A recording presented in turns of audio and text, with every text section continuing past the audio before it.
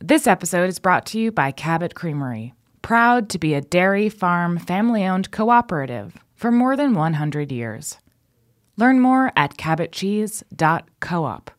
That's cabotcheese.coop. It's September, and as the days get shorter and temperatures cooler, it's time to go back to school. This week on Meat and Three, we're looking at how lunchtime is changing from elementary schools through college, whether classes are remote or in person. While there was some information about where families could access food, it was spread out on many different websites. I'm seeing people, advocate for going back into school, and a main reason is, food insecurity. Kids go to school and they get fed, and that's a whole other thing of fight for kids to be fed versus going to school. Tune in to Meat and Three, HRN's weekly food news roundup, wherever you listen to podcasts.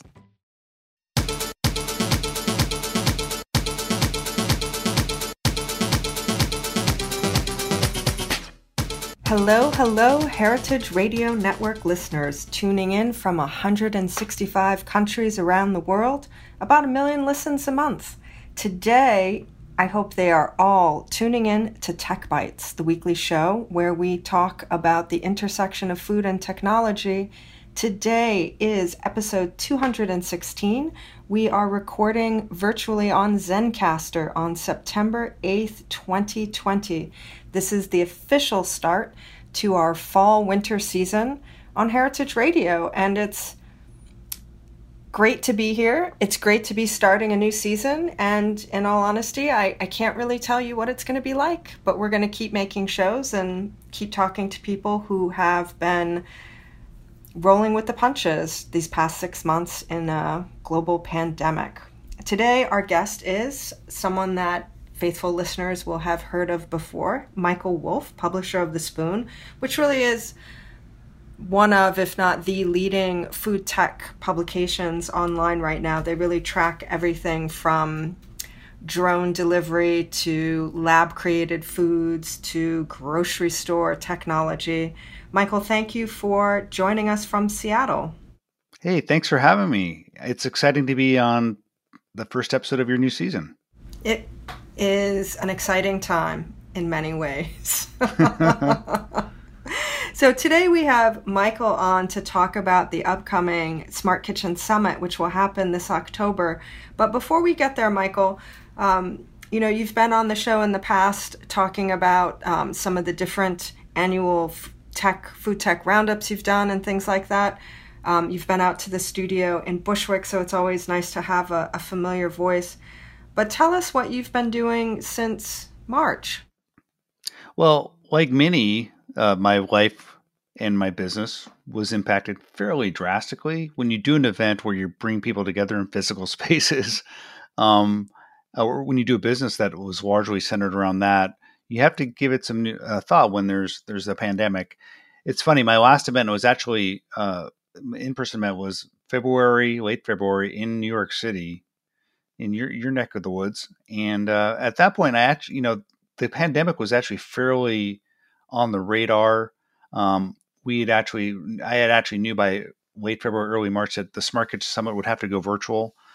And so much of the past 6 months has been spent obviously reporting and thinking about how COVID-19 will impact all the different parts of the food business and how in many ways it's serving as a catalyst for reinvention, which is in some ways exciting, some ways scary, but also just trying to figure out how we can help people in a way that doesn't necessarily involve bringing a bunch of people into one big room. So that's a lot of what we've been doing. How did you know in February that your October event seems so far away, would need to become a virtual event? When I look back at February and March and even April, there was, I wouldn't say resistance, but I would call it maybe disbelief or uncertainty about, how long a, shelter at place or a quarantine would last, how long these physical distancing rules and regulations would last. And, many, companies were sort of waiting to see, pushing things back. What was it that what was it that told you back in February that you needed to convert this event to something virtual? I mean, part of it is we're a small startup and we're not one of these big exhibition companies that can afford to say, okay, let's plan for 5 months and then call it off the last month. I'd been watching companies that put on things like South by Southwest. I had been watching like that, the Housewares Association that was, up to pretty late in the game actually saying, hey, we're going to have a big convention in Chicago in March and bring a bunch of people together. I was just looking at them going, no one is going to go. In part because there's travel restrictions starting to kind of come down around the country and across the globe, but also like just the psychology of human beings, knowing that like, hey, what's safer? Should I just stay here and not necessarily go to this big conference this year, not get on a plane and possibly get sick? Also knowing, that kind of mental psychology combined with the fact that vaccines were not around the corner. It became fairly clear by February that COVID-19 was a pandemic, that there was no vaccine immediately or cure immediately in the offing. And so just being this combination of a small company, we couldn't spend 6 months planning for something that wouldn't happen. And just the psychology of human beings, knowing that they probably would rather just sit this year out, it became pretty clear that we would have to go virtual.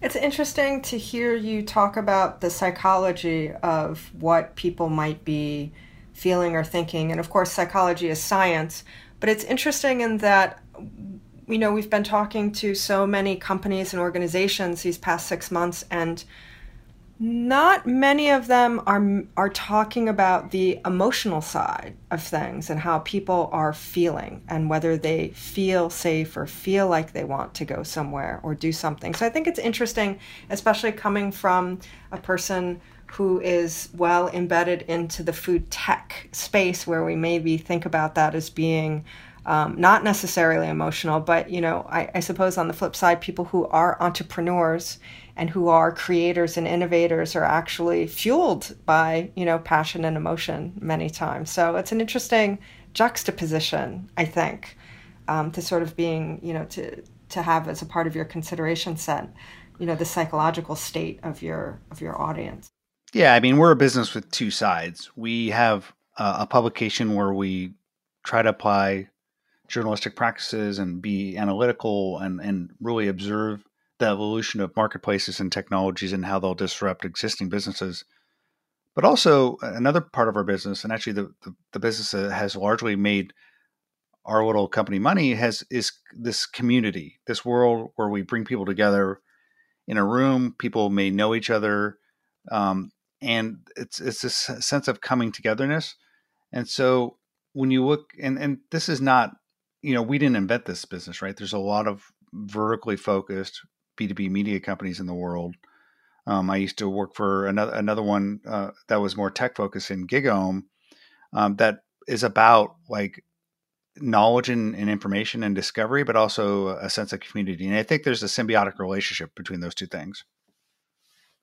Tell us, we have so many things to talk about in this episode, but let's talk about how you went about converting a in real life event, an in-person event, into an online event, and just what that requires. And also, do you think that you being a tech company and your constituency being very tech focused and tech savvy, was it an easier pivot for you to make because of that? Well, I think compared to like an event company that all they really do is events in physical spaces, it was easier for us in that we're a small, fairly nimble company, and a lot of our existence lives online in the form of a publication in the Spoon. And we had done small mini get-togethers online before. This was not completely unique to us, and so at some point we realized, okay, around March, April, we need to start really getting good at this. And it was in the March timeframe where I said, hey, why don't we just do a quick event and bring people together and talk about solutions and solving towards solutions in this pandemic. And so we actually had a full day COVID-19 food tech summit. It was really around like, it wasn't necessarily food tech so much as like COVID-19 in the food world. How do we react? And so we had thought leaders from the world of restaurants and grocery stores and et cetera. And we just really wanted to like test our mettle a little bit and see if we could do like a big virtual event. We used a platform called Crowdcast, and it was kind of insane to put something like that together in 2 weeks. It went off pretty well. We had a lot of people come, and it was really some really engaging conversations. But then we just started doing this more regularly, maybe 1 hour a week. We'd have little events, but with the idea like, hey, we need to actually figure out how do we do a full scale conference online. That was a different thing. So we also started to look towards the fall. And what's interesting is like, in some ways it's a lot easier in that you don't have to actually deal with physical logistics, right? You don't actually have to have people get on planes. You don't have to have like lanyards and name badges shipped anywhere. You don't have to an event space, insurance riders, like staff to check in. Events need like $2 million insurance policies, and you need to, you just need all this event space planning. So in some ways that was like easier, but then there's this idea of, okay, if we're going completely online, there's new things to think about. One is like just simply time zones, right? Like this, we thought, well, it's exciting to go completely global. Like that's going to be really exciting. But at the same time, like you can't do an event at 1 p.m. in Seattle and expect someone from like Italy to be on that because they're probably going to be in bed. Same with like someone in Beijing, right? So there's like these global time zone considerations you have to think about a little bit. But just lastly, while that's kind of something you have to think about, like you do have like an opportunity to do new things and bring speakers together that you normally wouldn't. So we have like, I would never be able to get Pat Brown to come to Seattle just because Pat Brown is trying to build Impossible Foods into like, the market leader in all plant-based proteins. And so he's super busy. But I've always had like this ton of respect for Pat Brown ever since I heard him speak at the Consumer Electronics Show 2 years ago. I just saw what a visionary he was. And I always thought, I'd love to get Pat Brown to come speak at SKS. How can I do that? Well, as it turns out, like a pandemic actually helped me do that. So Pat Brown will be coming to speak. And that's something that wouldn't happen normally. Because like I said, the thing about physical space events is like, you can't do anything unless it takes like 2 days, 3 days out of your calendar week, right? That's just really hard for busy people. But hey, if I could get someone on a virtual interview for like an hour, that'd be great. And for them, it's a lot easier and they can commit to that. So there's all these different things that we're learning and realizing and just excited about. And like everyone, it's just an exciting new world that we're trying to navigate. So it's interesting to hear opportunity. I think it also may be counterintuitive to so many people who may have the feeling that so many things are, taken away, or there's so many roadblocks or things we wanted to do we cannot do. Sometimes it's hard to see the flip side of that coin, which is opportunity, and opportunity costs sort of having gone down, not just in terms of time, but also people, the expenses of sending people or a team to participate in an event is something. And, in talking with different organizations over the years, people's ability to, attendees' abilities to leave their job or desk for a day or 2 days or 3 days was becoming more and more prohibitive given the sort of work pace acceleration that we'd been seeing in, many companies.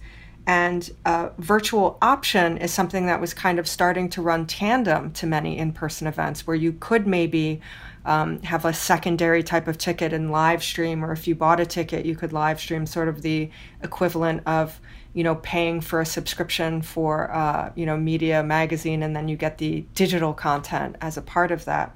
Was your event moving in that direction anyway? Is this something totally new for your audience? So I agree that like everyone's calendars are getting busier and busier, and it's been increasingly hard with their busy lives to just jump on a plane and carve out 3 days. At the same time, we think that people just like to get together, so we think there's always going to be this room for a community. But we have always, since the beginning with SKS, have had the ability to access the content online. We actually live streamed the first SKS on YouTube. And so we want to provide that opportunity to get access to it. But, I think one of the things we were thinking about as we moved into 2020 is like, we actually wanted to have this ability to go deeper. And we were thinking about this idea of like creating like a virtual events and research community. And we actually did that. And it was accelerated a little bit because of the pandemic. So we launched this thing called Spoon Plus, which we would basically give people an all access pass to our events and research we'd be doing. So we were thinking along those lines because my background is in, research and membership communities. And the pandemic came and we just kind of put the pedal to the metal and accelerated a little bit faster, probably a month or two faster than we normally would have. So I don't know if I answered your question. Yeah, no, I think so. I mean, I don't know that there's a pat answer. And I think so many things are just in a process of evolution. It's more of what is the status of things right now in this moment? The fact that the pandemic has accelerated existing plans or has accelerated some suppositions about, consumer market and growth in markets is something that we have been hearing from many, many different companies. And, just to switch gears a little bit in terms of the trends that you've seen coming out of the pandemic, and I'd love for you to just talk a little bit about the Spoon 25 list for this year. So many of the food tech companies that we've spoken with had said we had this roadmap to offer these services or expand our company, and what we thought was going to take us 3 years has taken us 3 months. And many have said that so many of the initial consumer habits, shopping with a smartphone, buying things online, starting to use contactless payments, using apps for delivery and things like that. These were already, trends in, consumers that were already establishing a behavior set that really allowed different companies to kind of build on that rapidly, because we didn't really have to introduce that much new behavior to people on the tech and consumer side. So I would be curious to see, because you're sitting in a position to be looking at so many different types of companies and trends. What have you been seeing over the past 6 months? Like many people, we've seen the things that are very close to us, right? My parents started using online grocery shopping for the first time ever. They're in their late 70s. So we've all seen the rise of an adoption by necessity of third-party food delivery from restaurants. But if you mentioned the Food Tech 25, which is our annual list of the 25 most interesting companies in food tech on the Spoon, and when I look at that, there's like this really interesting cross section of companies across things like food robotics and alt proteins and such. And every single one of these companies in every single space in food tech was impacted in some way. And I would say as a whole, food tech and food innovation actually, I don't know if benefit is the right word, but has more interest and more excitement around it than ever, in part because I think what COVID-19 has shown to us is our existing food systems are so fragile, and the industrial meat complex or traditional meat processing is rife with potential problems that actually can lead to things like COVID-19. So when I look at like the space, certainly the investment into alternative proteins, whether that's lab-grown meat, some of these new fermentation-based proteins, or the plant-based stuff, has just seen more interest, and the investment has continued from venture capitalists. And you've seen over the past 6 months an acceleration, it seems, in terms of like new funds and new investors jumping into the space. So that's really interesting.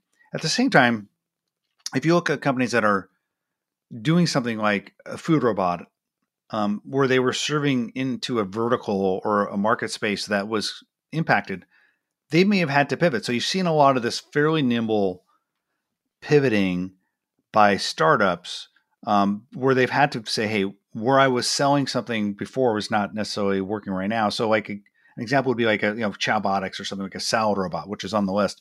If they were largely serving something in airports or like in cafeterias, and all of a sudden people can't go to airport or not going to airports or not going to university cafeterias, they have to rethink where they're selling their food or where they're selling their robots. So it's just been a really interesting opportunity for someone who like me, who's an industry analyst, like a once in a lifetime opportunity in a sense that you've been able to watch this fascinating market disruption and like how the ripples have been kind of rolling across all these different spaces in which you watch on a regular basis. It's just been a fascinating case study in case after case after case.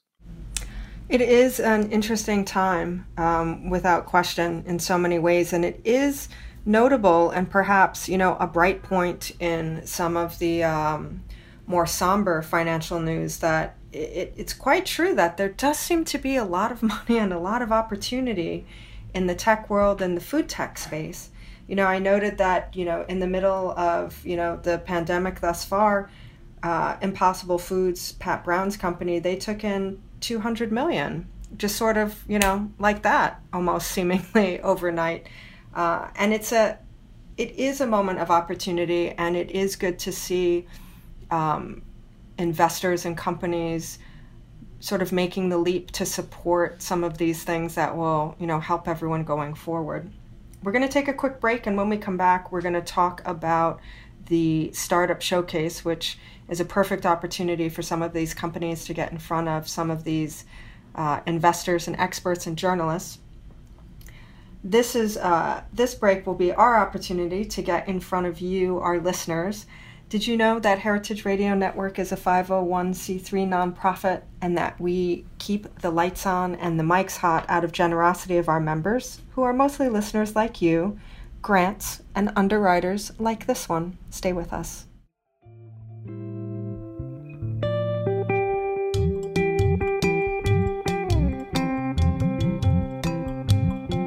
Cabot Creamery has been making the world's finest dairy products for over 100 years.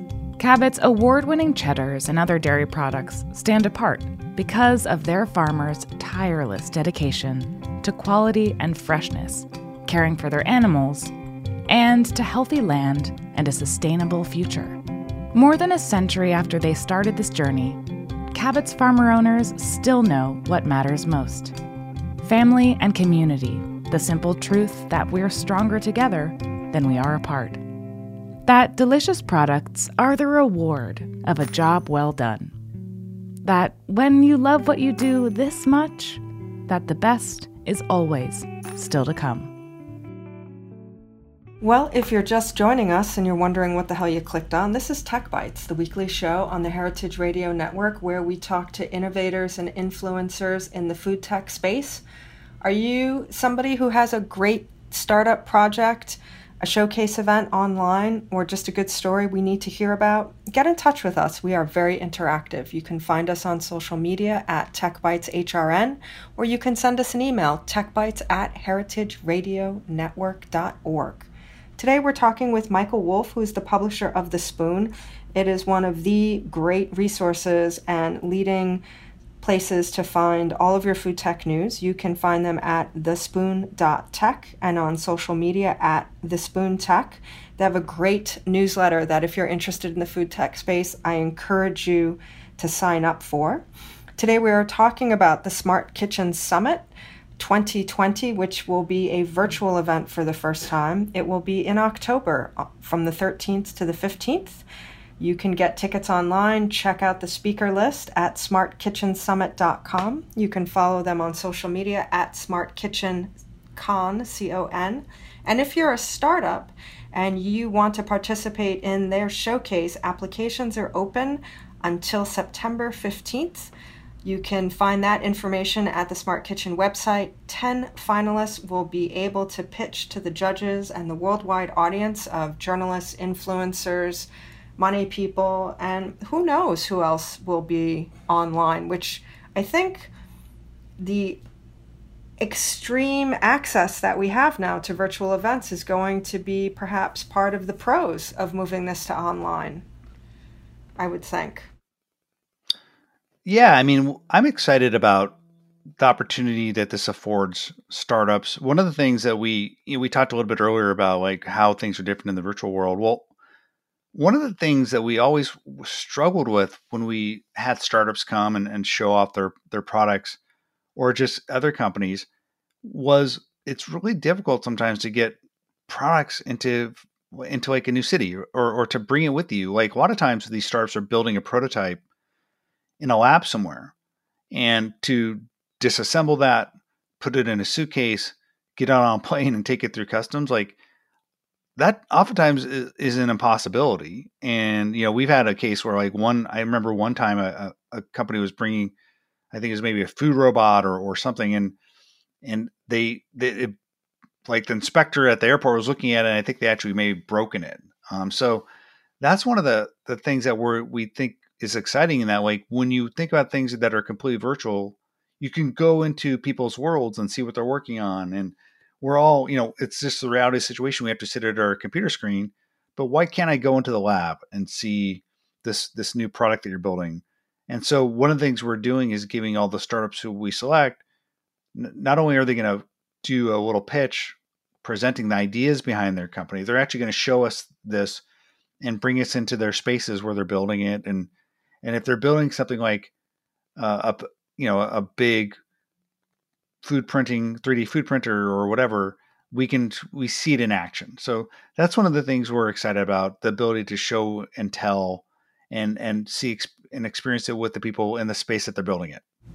That's something, it sounds like, live from the laboratory and, the lab tour and the factory tour and the behind the scenes tour, which is always fun and interesting, and perhaps a little bit different from what people are used to seeing, which is those PowerPoint slide decks that, all the companies have, and they stand up. And, that might give an opportunity for people to really differentiate themselves, because there is a little bit of a sameness to the pitches at these events sometimes, I've found.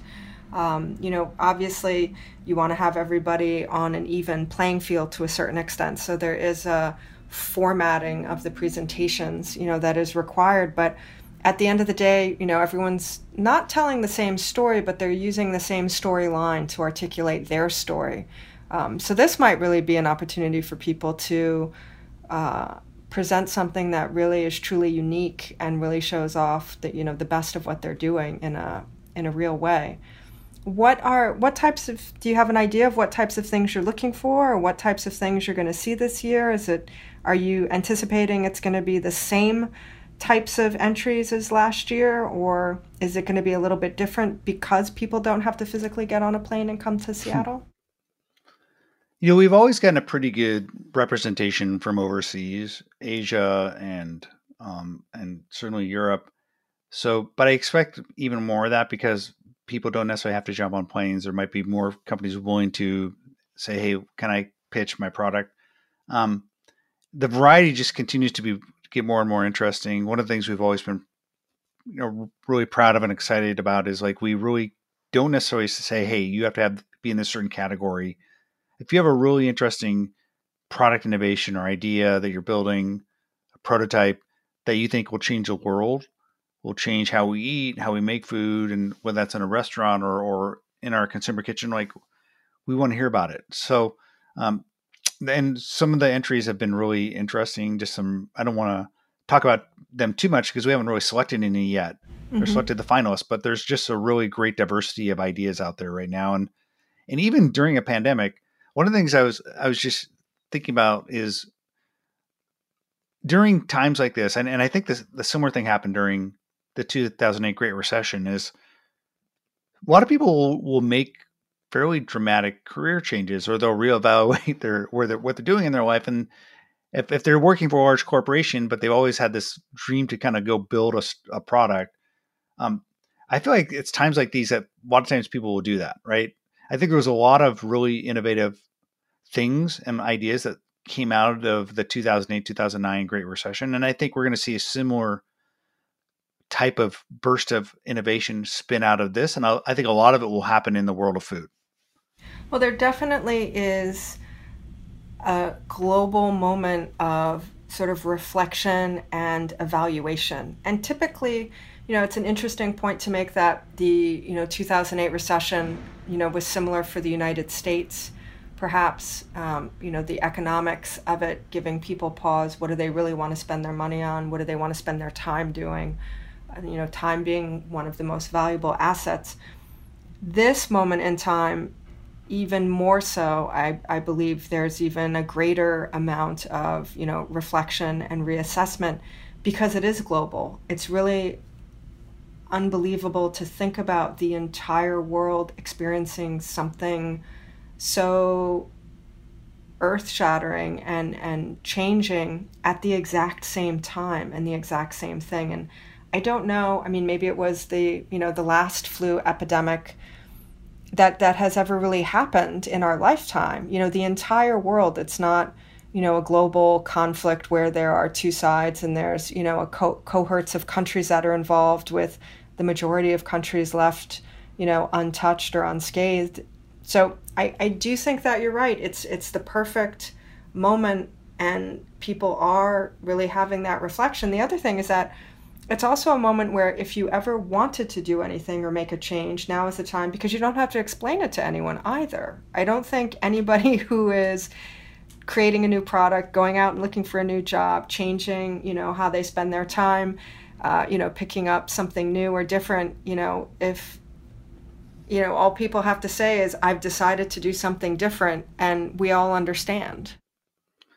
Right. Like there's people who are fairly high profile and may have lots of money, and they're going to say, what I'm doing is not as gratifying. I'm just going to stop this and put all my resources and time towards building this new thing. And I think a lot of that's going to happen in food. And then there's just the quiet changes that people happen. Like it may be a lot of people in their early 20s who are deciding what major they're going to major on. And all of a sudden, like, I think something like a pandemic weighs heavy on their mind. And they may say, hey, I want to really think about building sustainable food systems. So there's all these things where we're all spending a little more time thinking about what we want to do with our lives. We're thinking a little bit more about things like, food security and how we can contribute to the making impact. I think that's all interesting.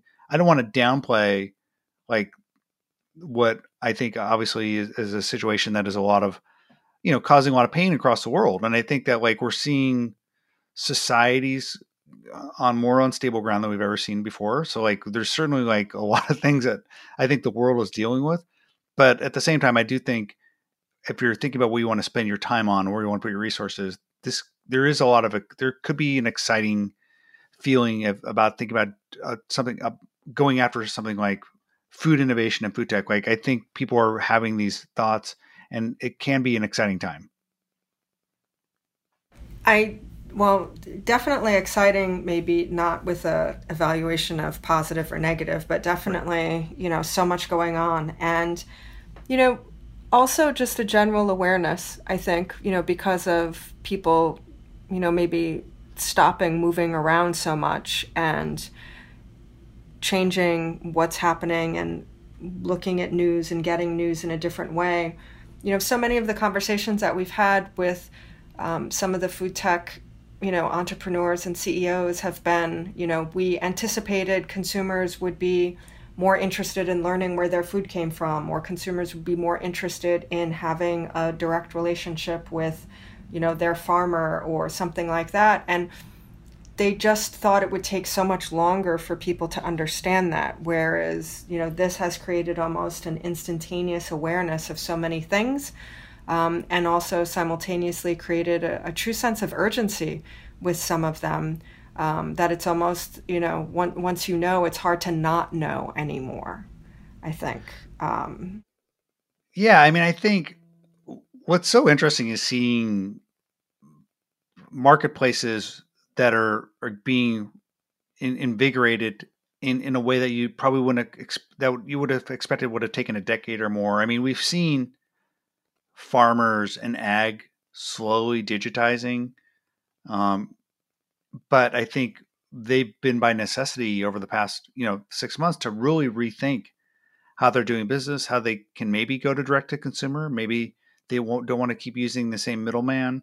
If you had like a bunch of food just rotting because you couldn't get it to market, like that really makes you think about like your supply chains fairly robustly.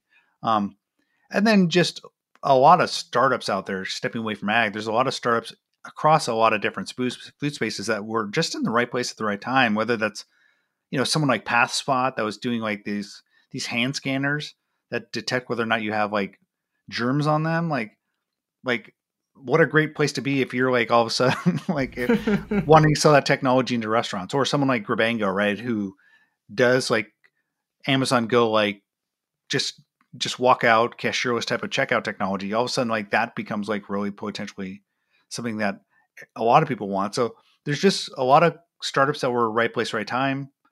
And then just a lot of people who were in marketplaces that just had to completely rethink the way they do business and how they would want to go to market. Well, the innovation space is always surprising, just because it is kind of futuristic, and it is the place where, people have these, crazy ideas and want to bring it to reality. So I think, surprise is something that we see all the time. But I will ask the question, is there anything that has been really surprising to you over the past 6 months? Something new that you really didn't see coming that just like popped out of nowhere? Something that you thought might have grown that didn't? As a small comparison, I was reading an article about fashion and, sort of the state of the world in terms of what's going to happen with that. And a piece of the article was, 6 months ago, there really wasn't a face mask business in the United States. And now all of a sudden there's a completely new category of, apparel or accessory that, is coming in from all points, around the world, from the super practical and disposable up to the fantastical and not really effective. And that's something that is certainly for the United States and a lot of Europe, something that is very, very new. That didn't exist. So, again, I know we're used to seeing sort of amazing, surprising things in the food tech space because it is about innovation. But is there anything that really just made you pause and say like, wow, what, I can't believe that thing? Well, on a big scale and small scales, like on just like a scrappy, inspirational entrepreneur scale, like watching some of these small restaurateurs who, knew if they stood in place and just treaded water, they would die. So, like here in the Seattle market, guys like Eric Rivera that literally decided to create like pantries and start like going direct to consumer and just embracing innovation. So I think just watching some of these small operators that normally had this way of doing business, had to dine in business and just had to completely rethink how they do it. And then just the vast growth in stepping back from restaurants, the vast growth in all these new alternative protein, whether that's through, and the innovators in the spaces across the globe, whether that's in Asia or where, I've been talking to a startup in South Africa that's doing lab grown meat. There's just all these different innovators across all these different spaces. The excitement and the speed at which we're seeing these new ways in which future food is coming to market, it's just really been surprising this year. One thing that I would love to see, and I was actually talking about it with my husband while we were having a walk on the Hudson River Park in Manhattan on the west side, was I would love to see a more robust vending machine culture happen in the United States. I think back to trips to Japan, specifically Tokyo, where their vending machine game is amazing. I mean, everything from like dry cleaning to groceries, but then the food offerings seem, vending machines just seem like an ideal thing right now. And, perhaps the locations of where they would need to be might be different from where they were 6 months ago. But in Tokyo, they're all over the place. They're on the street, they're in public spaces, they're in, subway stations. They're on the corner, and they're so much fun, but also extremely practical. Have you seen any uptick in vending machines? Yeah, I mean, we've seen like there's actually a fairly robust little microcosm of startups doing interesting stuff in that space. Like guys like Blended that are doing personalized smoothies, or some of these. There's a whole bunch of guys doing almost like robotic coffee serving. There's definitely some interesting innovation happening in that space, and it's not all in the US. There's some happening in Europe. There's some happening in Asia. So I agree with you. I love going to Japan. I love the really cool vending machine options there. But we actually did a report on smart vending for Spoon Plus, our new research offering. And there was like probably 10 or 20 really interesting startups in that space doing interesting things. And so, yeah, I'm excited. I think, to your point, other people see this as an opportunity, and we're going to see some interesting new offerings coming to market. So one last question for you about the Smart Kitchen Summit that will be virtual this October. Talk to us about how you have converted the sort of sponsor and participatory company piece of it. We're so used to going to these events and being able to, walk around and see things and try things. And, to your point, the way people just really like getting together, there is that, that sort of, surprise and delight of being in a space. How will you articulate that piece of the event this year? Well, as we talked earlier about like this process we've gone over the past 6 months, thinking about how we can pull off virtual events. One of the things we just had to do was think about platforms and how we can execute an event in a virtual space that can have all the things that people like. And, obviously you can't do everything the same way, but we wanted to think about how we can bring experiences, and we wanted to have sponsors. And so part of it was just evaluating platforms. We spent a lot of time doing in the spring on using a platform called Crowdcast. It was great in that it was very much like some of the virtual platforms that allow you a lot of crowd participation, like Twitch, for example. It was like Twitch meets Zoom, but it didn't have this robust sponsor exhibition capability. And so we looked around and we found a platform called Hopin, which is a company that's getting investment from Web Summit. It's the same platform that we learned later on after we had selected it that TechCrunch is using for Disrupt. And it allows you to have exhibitions, it allows you to have sponsors, and they can showcase their products. So it was, we're a startup. We can't build that out. I had nightmares of like doing like an event where I had a bunch of Zoom calls stitched together. It just sounded like a complete potential nightmare. And as a small startup, you can't do that. So we had to find an all-in-one full stack platform, and Hopin allowed us to do that. And there are a few others out there. It's by no means the only one out there, but we felt it had all the components, including networking, this ability to do these kind of fairly random collisions, casual collisions, where you meet people, at events where you're at an event, you meet someone like you didn't expect to meet. You can do basically fairly casual networking where you just randomly are selected or assigned to someone within Hopin. So we like that as well. So, and I don't want to make this a advertisement for Hopin. It's just like, it's the platform we use that will allow us to execute on a lot of things you just asked about. So interesting. This is the time when so many of these, marquee in-person events are coming to pass on the calendar. September and October are big months, not just in New York and Seattle, but, around the world. We're looking at, how fashion companies are dealing with Fashion Week, theater, movie openings, how companies are dealing with that. The United Nations General Assembly is always a big event in New York City, largely in part because of what happens with traffic in Midtown. The fact that it usually coincides with Fall Fashion Week also just makes New York City in September a jam-packed space. So it's really interesting to see how all these different entities and different strata of, culture and society and business are dealing with re-envisioning an in-person event to something virtual. And there are some really creative things that are happening. And, something that we've talked about on this show before, I do think that the, COVID remote recorded from home Saturday Night Live season was really brilliant. And you may not be a fan of Saturday Night Live or necessarily think that, the comedy is funny, but it was really a brilliant piece of production, very quick thinking in the way they managed to pull it off. I do think that there will be so many things like that are happening this year and probably into next year, which hopefully we'll have and save and look back as being, really some great moments of, creativity and, new ways of articulating things and creating that community. I did see some, like a meme somewhere or a tagline that said, "We're not socially distant, we're physically distant and socially close." Yeah, which I thought was that's great. Totally valid and great, and something that I would want to co-opt.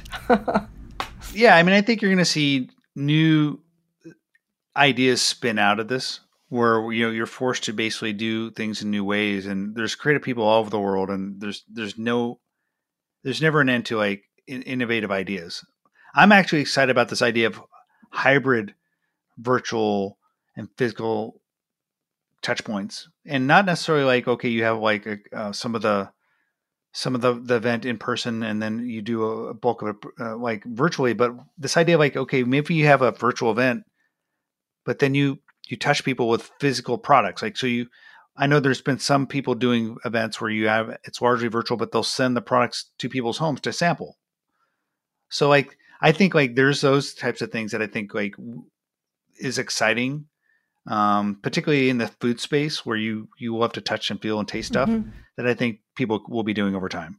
We actually had a chef from Texas on episode 213. We had two chefs on. We had Philip Spear of Commodore in Texas and Franklin Becker, who's a chef in New York, talking about digital offerings that they had, sort of pivoted into when, physical restaurant dining became, obsolete for a time.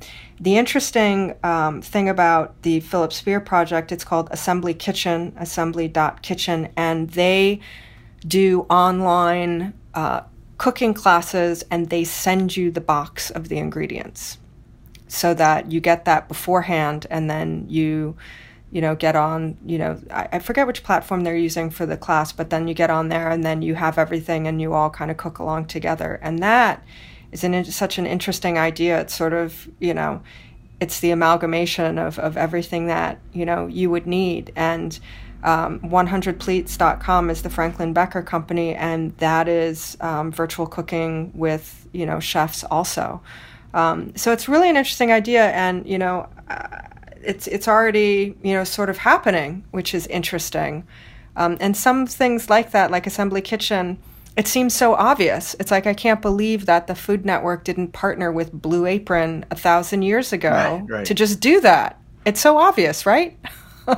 Yeah, you're going to take a cooking show, you subscribe to the box, it's a meal kit, it's whatever, and then you're just done. So there's also some of this where it's like, yeah, that's a great idea. I can't believe we didn't do that sooner. We've been like watching our kids and young people use YouTube or whatever to learn how to cook for the past decade. And there's been a lot of people like speculating, hey, will we get learning kitchens to come back and teaching kitchens? And what does that look like? And it took a pandemic to really kind of catalyze it, because there have been like some like spaces where you could come together and learn how to cook. There's some in Asia in particular that are trying to make like franchise models where you'll go in and learn how to cook with an instructor. But it hasn't really, I feel like it just wasn't taking off in the US. And all of a sudden we have this pandemic and you have all these great chefs who are stuck at home. So like you, I've been watching some of these hybrid virtual kitchen and teaching classes where they also send the food kits to consumers. It's just this new kind of really cool thing that has sprung out of the pandemic that I think is really interesting. Well, I'm sure lots more things to come and things to look out for. I want to thank you, Michael, for taking the time to talk with us virtually. It's nice to hear what's up in the world of the Spoon and the Smart Kitchen Summit. Thank you. And I wish I could be there in person and have a pizza, but well, we'll have to work on that. Roberta's Pizza does have delivery, although I don't think we can get to, all the way out to where you are. But they also do have frozen pizzas that they were selling in retail that you could make. And maybe what we should do at some point for Tech Bites is, be sending people pizzas ahead of time, and then we can all make the Roberta's Pizza and have it together while we do the show. And that'll be our like virtual Roberta's Pizza studio, something like that. I'm on board. Yeah. Well, if you want to check out the Smart Kitchen Summit, visit smartkitchensummit.com. Find them on social media at smartkitchencon. If you want to check out The Spoon, thespoon.tech and at thespoon.tech. They're great resources. And if you are a startup, make sure you put in your application for the Startup Showcase by September 15th. If you want to get in touch with TechBytes, send us an email, techbytes@heritageradionetwork.org. We are a .org because we are a nonprofit. We are like public radio. Visit our website, click the beating heart, and give us a donation. Maybe what you spend on delivery and takeout today. It'll help us make more radio, help us keep the lights on. If you designate your donation to TechBytes, I will send you a gift along with my undying love. I'm Jennifer Leuzzi, and this is TechBytes.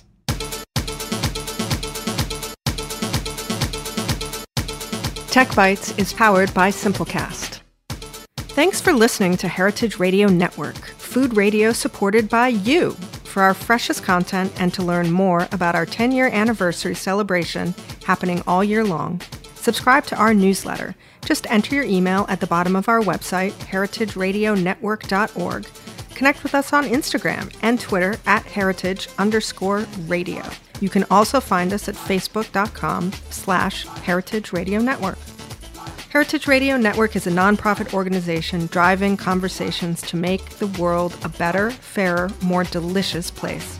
And we couldn't do it without support from listeners like you. Want to be a part of the food world's most innovative community? Subscribe to the shows you like, tell your friends, and please join the HRN family by becoming a member. Just click on the beating heart at the top right of our homepage. Thanks for listening.